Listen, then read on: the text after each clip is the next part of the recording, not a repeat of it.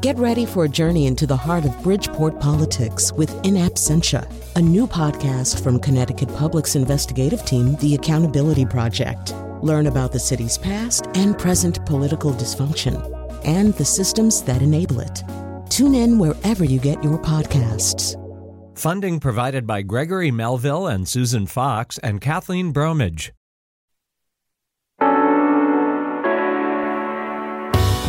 This is Where We Live on Connecticut Public Radio. I'm Lucy Nalpathanchel, broadcasting remotely. Have you gone to a Black Lives Matter protest in recent weeks? Since the police killing of George Floyd, more white Americans, including residents in our state, have shown support for the movement. But some question how serious America really is when it comes to confronting systemic or institutional racism.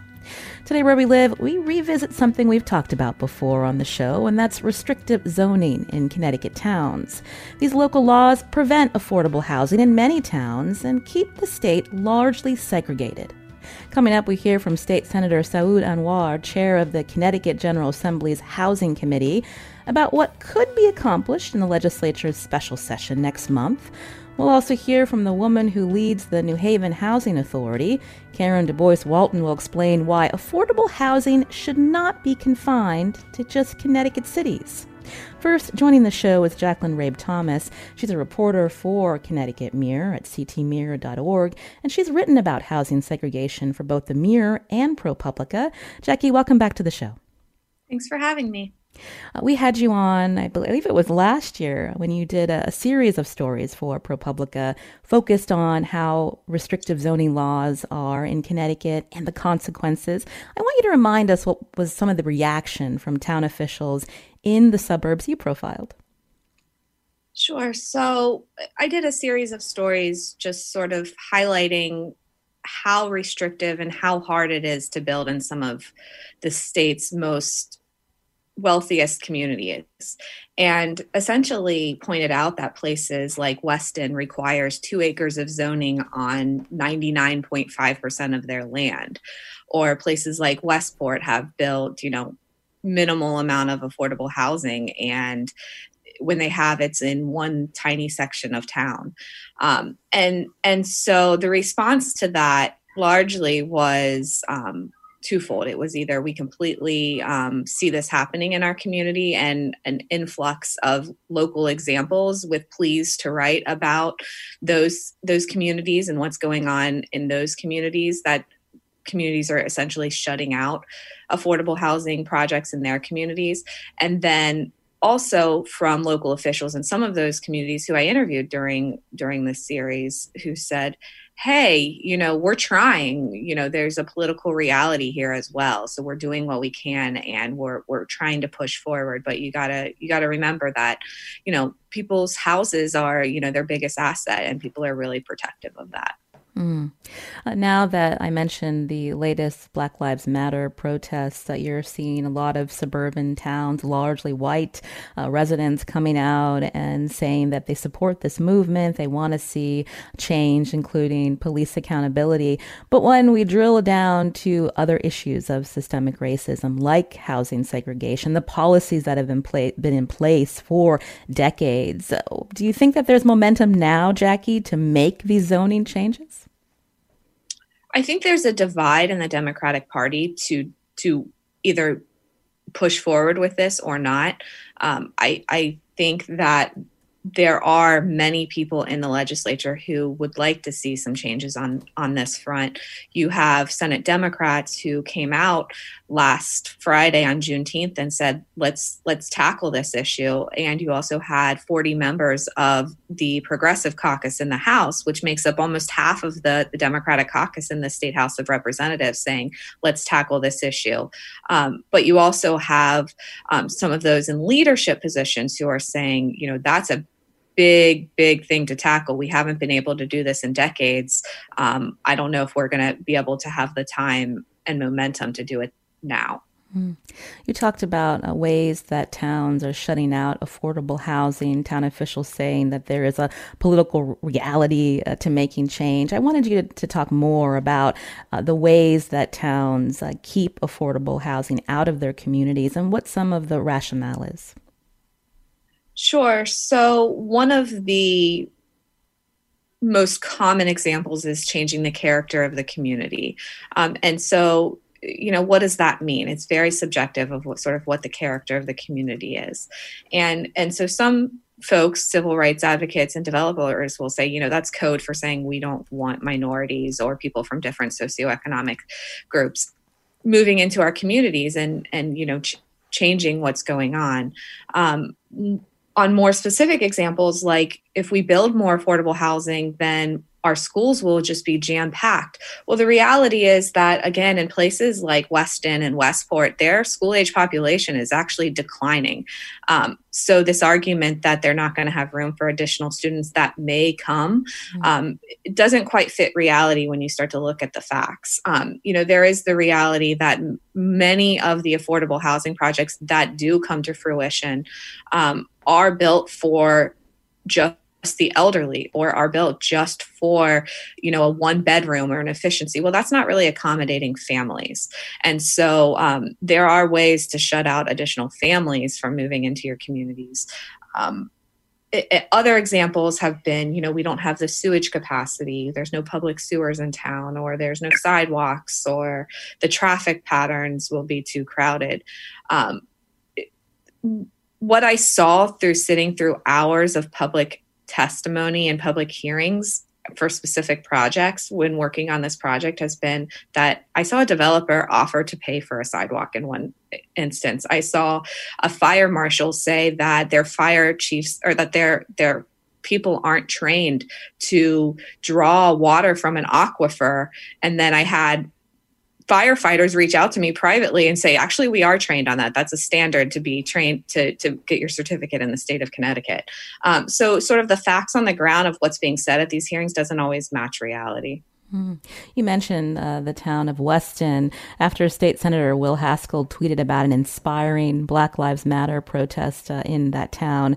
Protesters came out and said, we need greater diversity in Weston. You shared some stats about the town's demographics. Some residents may have never really thought about how much affordable housing is available in their town. Can you give us an example of a place like Weston? What does it look like? Sure. So 99.5% of that town is zoned for 2-acre single-family homes. And so what that means is nearly everywhere in town, if you want to build, it has to be a single-family home. And the land prices there are really big. And so not surprisingly, then an average home there is selling for about $700,000. I don't know how many people from lower socioeconomic status can afford a $700,000 home. So you're essentially shutting out diversity by zoning almost your entire town for 2 acres. What that means is 1% of your population in Weston is Black. Similar low threshold for Hispanic residents in that community. I mean, and it's not just Weston, it's Orange. 1.8% of its residents are Black. Madison, 0.5% of its residents are Black. And each one of these communities have specific examples where affordable housing has been tried to be built and it's been shut down. I believe the Partnership for Strong Communities has a great resource where people can look up their individual towns to see what it looks like in terms of the housing available for single family or multifamily units. I'd love to share that with our listeners if the producer can tweet that out during the show. But again, with me on Zoom today, Jacqueline Rabe Thomas, reporter for the Connecticut Mirror. She's written about housing segregation for both the Mirror and ProPublica. We're talking about this today. It's something that has been brought up, especially because of Jackie's reporting in the last year.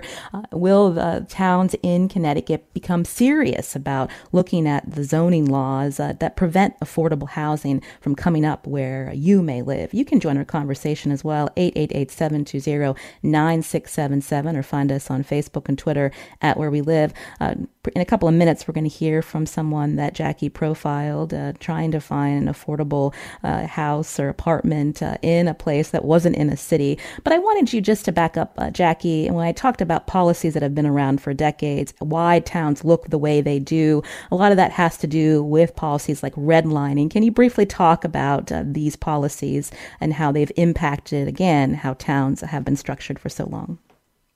Sure. So if you look at places like Hartford, where your next guest lived for a very long time, or Bridgeport, or name your major metro area in Hartford, you look at the share of housing that is reserved for low-income residents, and they've largely taken on this responsibility to house people who can't necessarily afford Connecticut's high housing costs. Connecticut has one of the highest housing costs in the country. And so your Hartford and Bridgeports and New Havens, they're really proud to be a partner in that. But the responsibility comes also some ability to pay for local services like schools or sidewalk repairs. And when such a large share of your tax base is income restricted, just because the jobs that they're working in aren't able to raise very much revenue locally, it means raising money for the schools or for the sidewalk repairs that those communities desperately need isn't always available, because Connecticut relies so heavily on our property tax to pay for local services. When it comes to sort of the historic side of redlining, if you overlay a map of where places were redlined in the past, where people struggled to get home loans, and if you overlay that with our segregation patterns of today, not much has changed. And so you can see that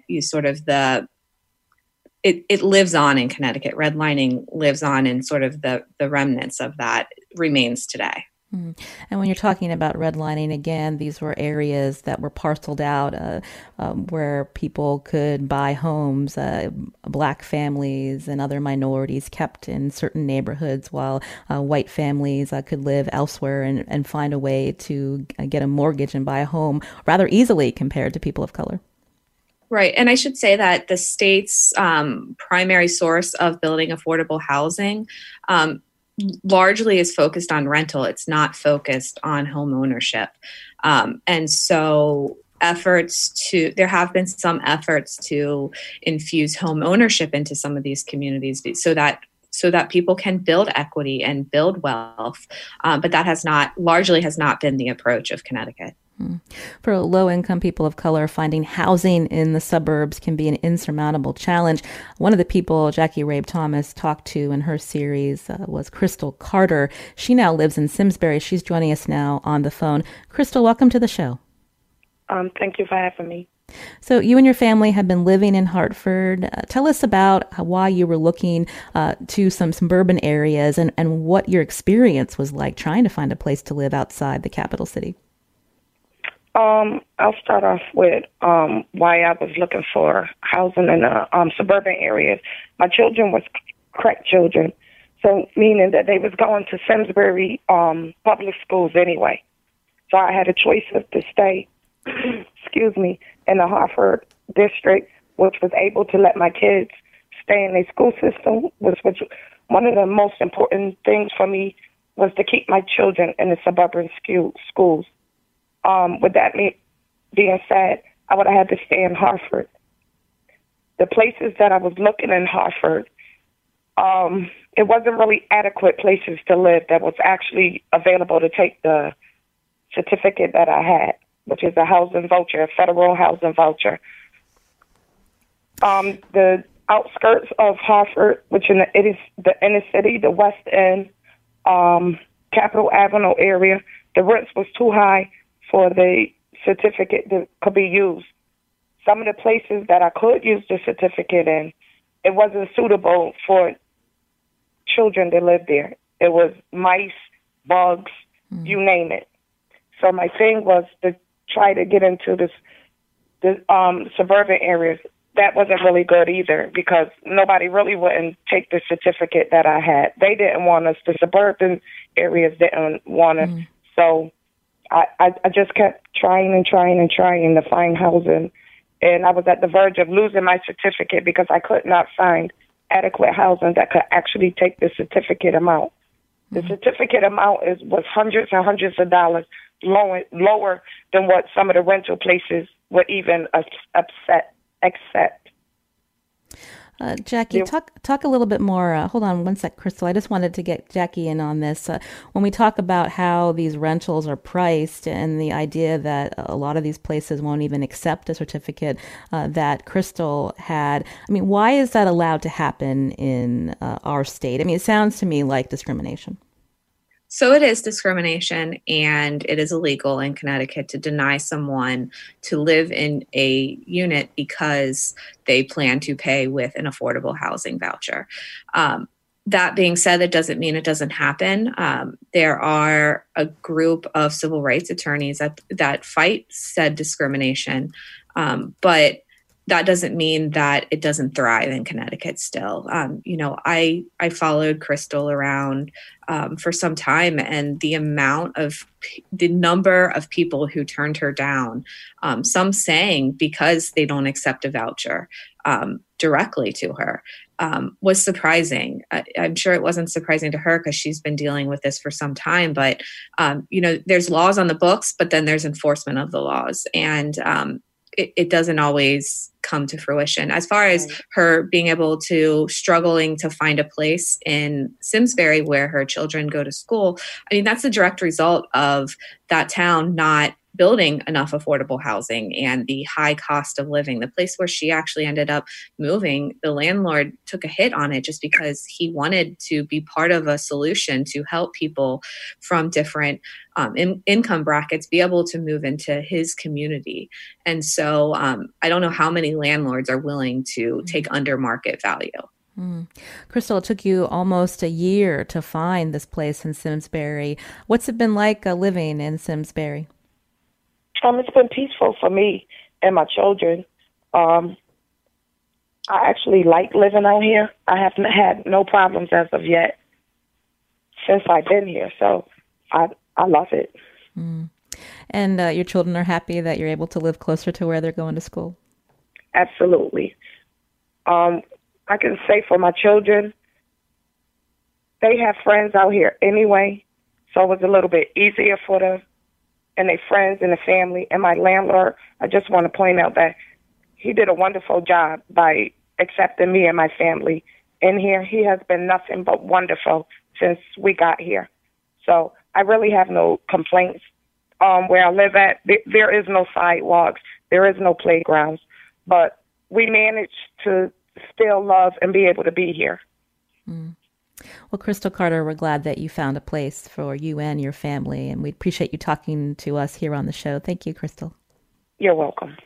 Also with us is Jackie Rabe Thomas, reporter for Connecticut Mirror. She's going to stick around as we continue talking about, again, zoning laws here in our state. Coming up after the break, we're going to hear from the director of the president of the New Haven Housing Authority, which has a wait list with thousands of Connecticut residents waiting to find an affordable place to live. Do you think they're all New Haven residents? Think again. More after the break. You can join us too. 888-720-9677. That's 888-720-WNPR. Or find us on Facebook and Twitter at Where We Live.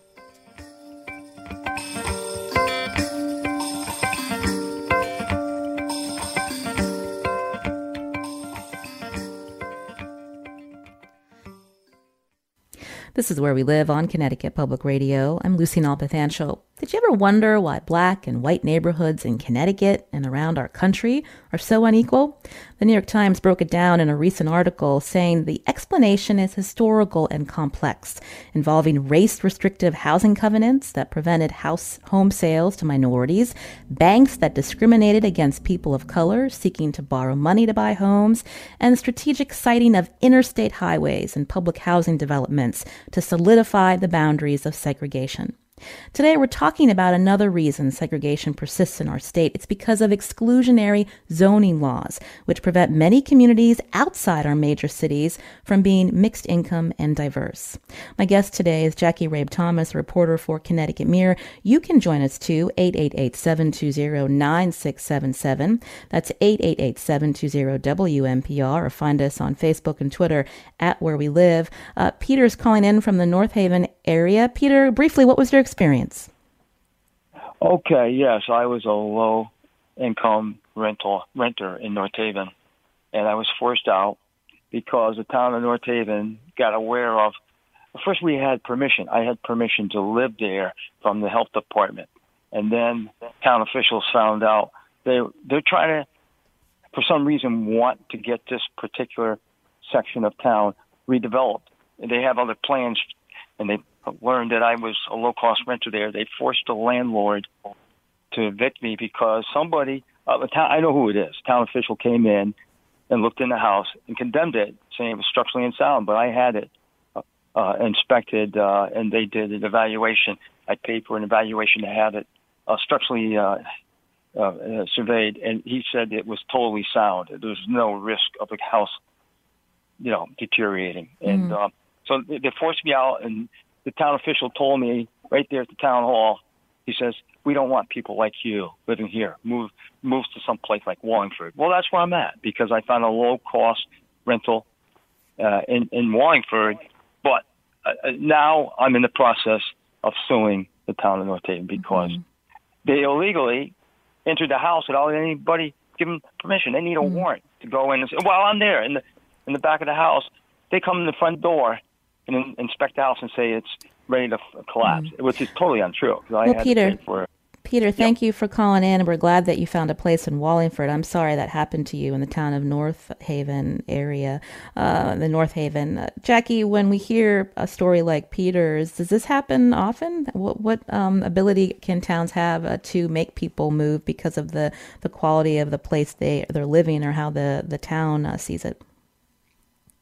So I think that there are a lot of places that are affordable currently that are in danger of no longer being affordable as places try to develop. And so there are laws that are meant to help protect some affordable housing. If they're deed restricted, then that can prevent it. But there it is sort of the impetus is on towns to at the current fight right now. The impetus is on towns to decide how much of a priority is this. So, taking his example, if they deemed that place was not suitable, okay, well, what is that town doing to develop some suitable, affordable housing in that community?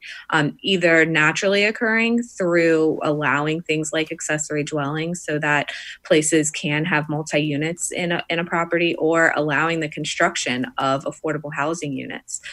There is a lot of affordable housing that is currently restricted for low-income residents that is in danger of expiring and the deeds coming offline in the near future, as well as there's a lot of housing throughout the state where people are currently living that is just subpar condition. Crystal mentioned it briefly during her remarks that some of the places that she looked at had mice, there was mold, there was just really bad living conditions. So it's a matter of who, in places like the caller mentioned, it's whether or not the town sees that as their responsibility to sort of say, okay, well, how are we going to help make housing affordable in this community? It's an interesting point. I wanted to bring into this discussion now Karen DuBois Walton. She's president of Elm City Communities. This is the housing authority in New Haven. Karen, welcome to our show.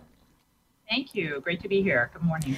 So we just heard from Peter, who was living in North Haven, not too far from New Haven, was told he couldn't live where he was, and now is in Wallingford. When we think about the people that the New Haven Housing Authority serves, people might assume it's just people living in the city of New Haven, but are you hearing from people in North Haven and surrounding suburbs that need a place to live, and the only affordable areas that they see having space would be in a place like New Haven?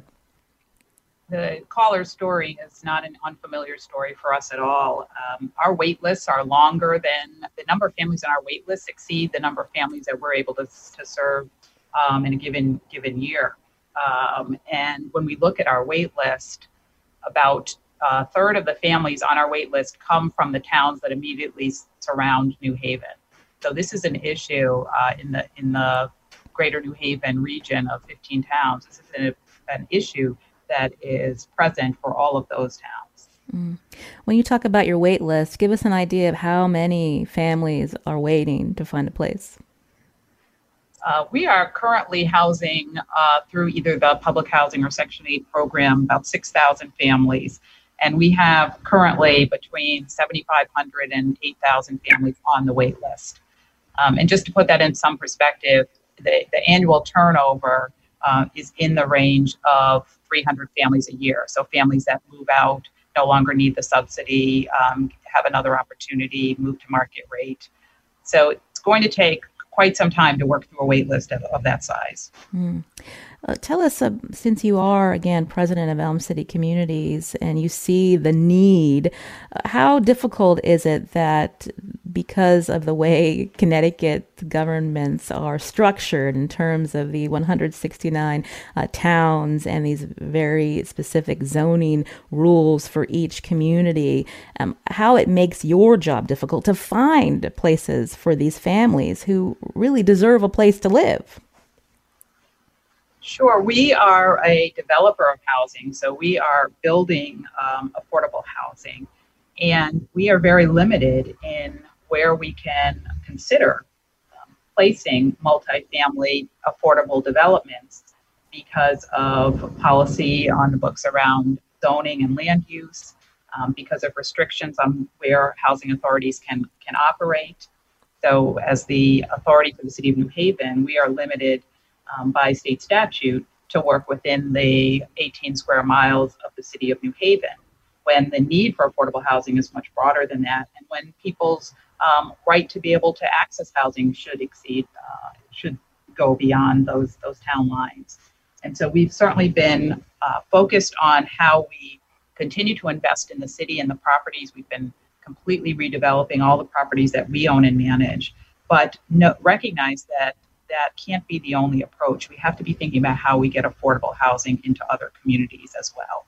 And then Crystal's story is very familiar as well for the families that have that voucher and the ability. The whole purpose of the voucher program is to give people mobility, give people choice, opportunity to live anywhere they'd like to live. But if that housing is not available in other communities, it limits the effectiveness of that program. So that's an additional barrier that we're trying to help our families overcome. So talk through, Karen, some ways that the state could remedy this. We've already talked about how Connecticut is extremely decentralized. That worsens segregation in our state. What are some steps to solve this, to get more, again, mixed use, varied income in not just places like New Haven, but North Haven and the surrounding suburbs? Absolutely. One, I think that we need to begin to take more of a regional approach to how we are funding and siting and developing housing, and that's going to also trigger us to look at how we approach our educational system as well. Two areas that are very challenging areas to move through a legislature that is very suburban dominated. I think we have to look as a state at how we're incentivizing building that sort of middle level housing. Those what people think of as starter homes or first homes. We need to be looking at as a state as to how we're incentivizing that in these well-resourced communities. There are places that have done things like a Fair Share Act, New Jersey, to look to a neighbor fairly close that has enacted by state law policy that requires a fair distribution of affordable housing throughout every community in Jersey. I think Connecticut could learn from a Fair Share Act. I think we need to make changes that require every municipality to allow multifamily housing by right, and requires public utilities to make the kinds of investments that are necessary to allow multifamily development. I think Jackie already mentioned zoning references have to be removed that talk about the preservation of the character of a town. We're talking about towns that have developed that character over hundreds of years of policy that was rooted in racism and discrimination. So we cannot keep on the books things that say, well, let's preserve what was created in that way. And there are efforts that I think we need to promote around how we can allow public housing authorities to work in a more regional way around their development expertise and the resource that we bring, which is the federal dollar, into affordable housing, which is what truly can make something affordable. And we have to free up housing authorities to be able to look to develop broader than just their city town lines. those would be a few things I think would be tremendous steps forward if Connecticut legislature could tackle. You can join our conversation, 888-720-9677. You just heard Karen DuBois Walton, president of Elm City Communities. This is the Housing Authority of New Haven. Also with us, Jackie Rabe Thomas, reporter for the Connecticut Mirror. You can also find us on Facebook and Twitter at Where We Live. Sarah's calling in from Hartford. Sarah, you're on the show. Hi, thank you so much for having me. So this is great. Of course, Jackie's reporting has shined a light on this issue, and I think we have a lot of momentum right now. Legislators like Senator Anwar, have a moment really to make a change. And I just wanted to mention for listeners that we started a collaborative group called Desegregate Connecticut. The group is organizing organizations and individuals to try to enact statewide land use reforms to make zoning laws more equitable. So we're really laser focused on this issue. And the folks that have been participating, planners, attorneys, architects, advocates, they're primarily from the suburbs. And so I just wanted to say, there's a lot of hope, people rising to the occasion to try to address this issue. And I think we have a moment. We've been talking about accessory apartments, missing middle housing, the role of sewers, the role of minimum lot sizes. So just wanted to make a plug for that. And we're online at desegregatect.org. So, and Karen was one of our speakers. So I think everybody's hopefully highlighting this issue and seeing it as a major problem. Well, thank you for calling in to let our listeners know about that resource. Jackie Rabe Thomas, it's good to hear that regular citizens are getting involved, because so often when we think about land use and local zoning boards, I mean, really, how active are local communities to participate in this process unless they hear that affordable housing development might be coming? Then you might see some people coming out. Right. So, I mean, it's hard to know sort of who's a gadfly and who sort of speaks for the larger community. And so too often at the zoning boards, you might have the people who are just directly impacted, who live right next door, versus some people who maybe don't want to really ruffle feathers. Their kids still have to go to school with these people. I think the protests have been seen in two different ways in some of these suburban communities. They've been seen as either really inspiring that, hey, there's a rising up against those people who are showing up, against affordable housing in their communities. But I think some folks are also seeing it as, hey, I saw you at that affordable housing planning and zoning meeting and you were speaking against it. What's up? I think it could go two ways of sort of where the momentum is, or maybe those people who were speaking up against an affordable housing project in town are now having sort of an aha moment of, hey, here's how we get diversity in my community. So I think it remains to be seen whether or not the momentum will swell enough to really get some meaningful change done in the legislature. I should mention that there are many communities who are not suited to build affordable housing. There are 63 of the state's 169 towns that have no housing authority. And so, that's more than a third of our municipalities in the state that don't have a housing authority. So if we're talking about building, to Karen's point about the ability of certain communities being able to, like a New Haven, having the authority to build in other communities and taking a more regional approach, I'm sure that some of those communities that have no housing authority are nearby hers. Karen, when we look again at local zoning laws, the fact that, again, these towns have so much control of how or what kind of development comes into their communities, often as Jackie mentioned, the maintaining character of the town is one of the reasons why these projects are turned down. I'm just wondering what your thoughts are on how that can be changed, because, again, our governments here are so decentralized. There's so much power within a town to want to keep things as they are. Yeah, I'm hoping that in this moment where across the nation we are struggling with the legacy and current day demonstrations of racism and a desire to move into anti-racist action, I hope that people will take this opportunity to really start to notice things that had just gone unnoticed up until this point. People may have lived in communities that lack diversity and not paid that much attention. And I hope in this moment they will start to pay attention. I hope they'll start to dig into some of the ideas and policies that have led to and sustained the communities looking the way they are. And I hope they'll raise their voice, because I think that what's heard most loudly is the opposition. But I think that there's a whole large group in a community that needs to also reach out, attend zoning boards, reach out to their elected officials, and let it be known that they're interested in supporting some of these proposals when they come forward, supporting the development of more housing. There's a benefit for all of us to have more diversity in our communities. The diversity of housing type in our community. Folks are not going to be able to age in these well-resourced communities unless there are opportunities for families to be able to downsize into smaller.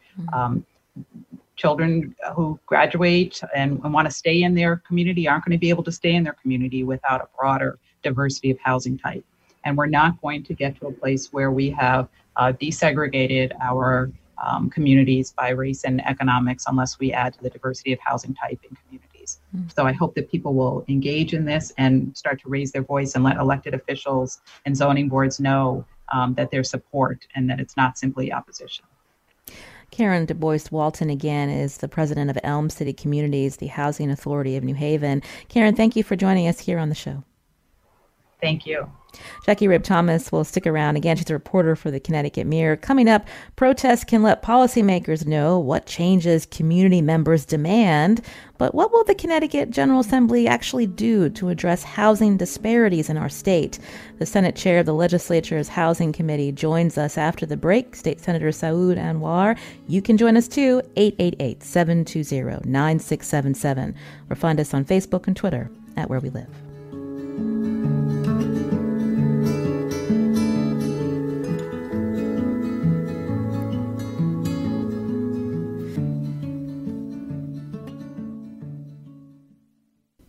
This is Where We Live on Connecticut Public Radio. I'm Lucy Nalpathanchel. Coming up tomorrow, the State Education Commissioner, Dr. Miguel Cardona, joins us. If you're a parent or teacher, we hope to hear from you during that conversation tomorrow. Now, the Connecticut General Assembly will meet in a special session in a few weeks. Their agenda will likely include strengthening police accountability measures, but some lawmakers and community members want the legislature to address policies around housing, too. Joining us now on the phone is State Senator Saud Anwar, who's also co-chair of the Housing Committee in the Connecticut General Assembly. Senator Anwar, welcome back to the show. Thank you so much. Thank you, Lucy, for having me. I want to start with a question that Stephen brings up, and it's a good one. He wants to hear about Connecticut's Law 830G. The intent was to encourage affordable housing, and he says, I wish a town like mine had more, but some residents across Connecticut have seen the statute as a stick developers can wave if they don't get what they want to be profitable. So first, tell us what is 830G, and again, how it's being used or followed across our state. Well, I can tell you, first of all, I want to just thank you for shining light on this important issue, and then having Jackie, who has done some amazing work around raising the awareness.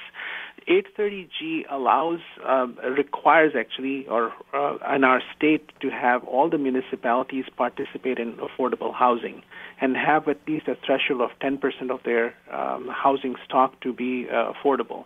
And the sad situation that we have is, as of 2019, the numbers suggest that out of the 169, only 139 have not been able to take care of their ownership and responsibility in this part. And that's why when you hear from Karen earlier that there's such a long waiting list, that is because nobody else is doing their share of being a good, responsible citizen and being part of our state in many respects. If you look at most of our towns, the municipalities, they have not fulfilled their obligation.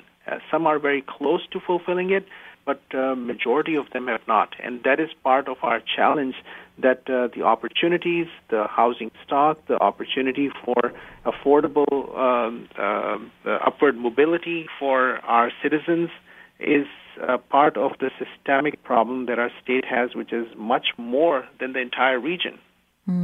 Jackie, when Senator Anwar talks about so many communities not following this law and not being responsible to include affordable housing in their communities, how does that happen? How are towns able to get around this? So 830G, just to tackle 830G for a second. The reality is it's a lot of people do view it as a stick, but the reality is that it hasn't really moved the ball that much in some of the communities. In about 1/4 of Connecticut's municipalities, the actual share of their housing stock that is affordable has actually declined. And in dozens of other communities, it's just been stalled. To be sure, there are plenty of communities that have increased their affordable housing, but in many more, it has not. And so the way that developers are able to use that is to go into a years-long fight in some communities to get housing built. They know that it's going to be a long fight in some communities to get across the finish line. And everything is sort of taken, at a long, tedious process in order to get what should be a quickly approved project. It's not for nothing that 36 of the state's towns throughout the state have no new multifamily housings over the last 3 decades.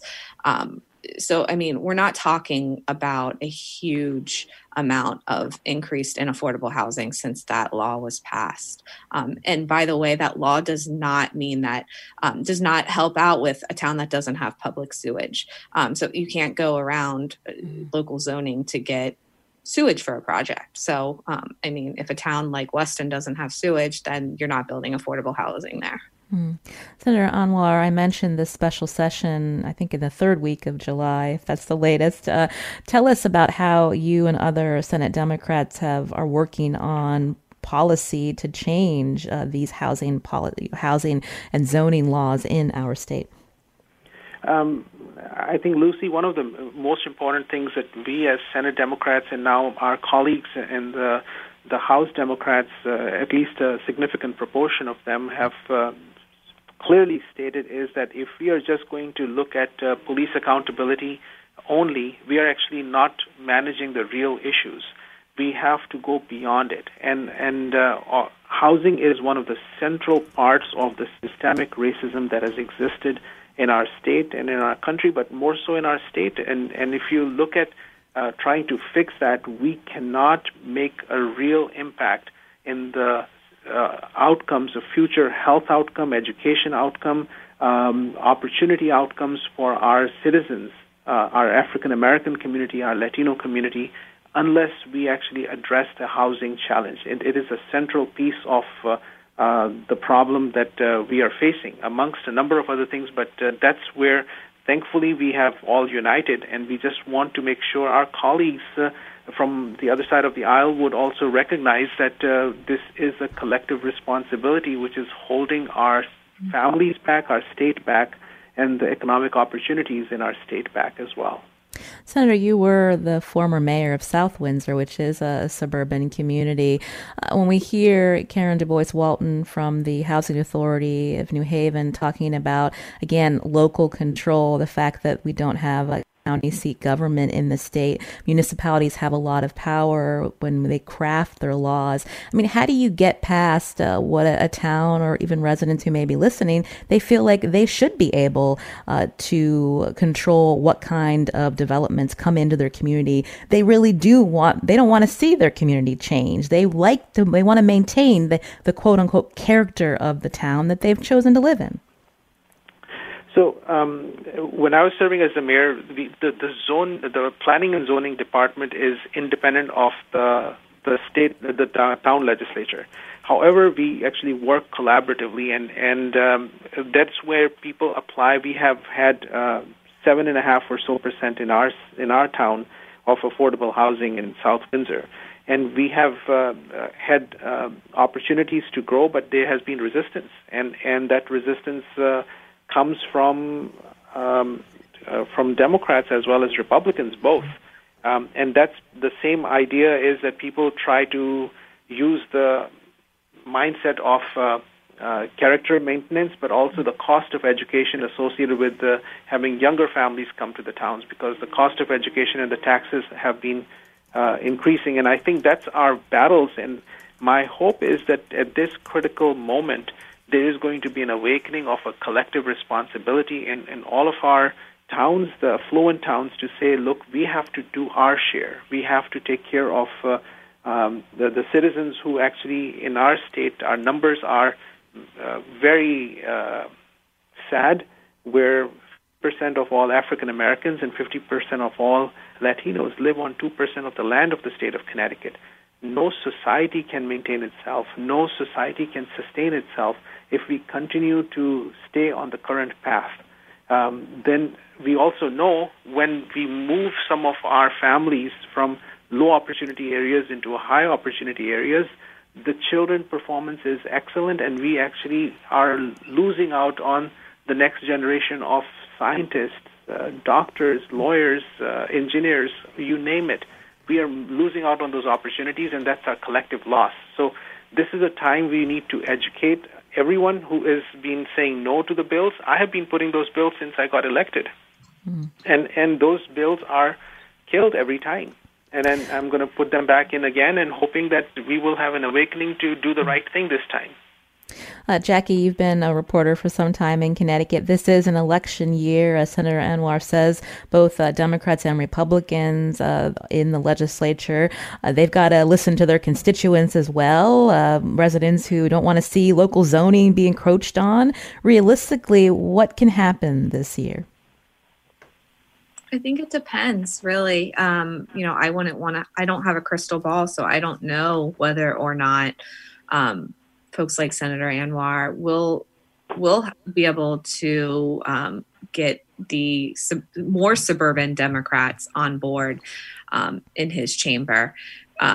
Ditto for the House, whether or not they'll be able to get the votes. I mean, the reality is the special session is happening just a couple months before the election, where every single member of the General Assembly is up for re-election.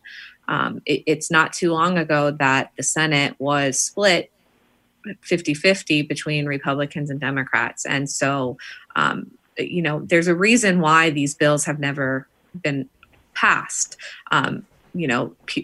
Legislators would essentially be asked to give up some of the local authority that the people who elected them, many of the people who elect them, feel is appropriate at the local level. And so it just remains to be seen whether or not this is the moment that people say enough is enough. Senator Anwar, we just have less than a couple of minutes now. What do you want to be hearing from Governor Lamont on this issue? I am hoping that he would join the effort and have a comprehensive solution to the systemic racism that has happened in our state, and join the legislators to undo it and then have a new beginning in a new era. There's no shortcut to this. This would require true leadership, and I know he has that leadership. He has shown it during this pandemic, and he's seen the ugly face of racism in this pandemic, so I know he's going to join us in doing the right thing. You hope, but have you heard from him at all about this issue? No. Well, we'll hope to follow up with you, Senator Anwar. We thank you for joining us here on Where We Live again. Senator Saud Anwar, co-chair of the Housing Committee in the Connecticut General Assembly. Thank you so much, Senator Anwar. We appreciate it. Thank you so much. Also with us, Jackie Rabe Thomas. You have got some future stories coming out about this topic. We can't wait to read them for ProPublica and Connecticut Mirror. Jackie, thank you for joining us today on the show. Thanks for having me. Again, today's show produced by Kerman Baskoff. I'm Lucy Nalpathanchel. As always, thanks for listening.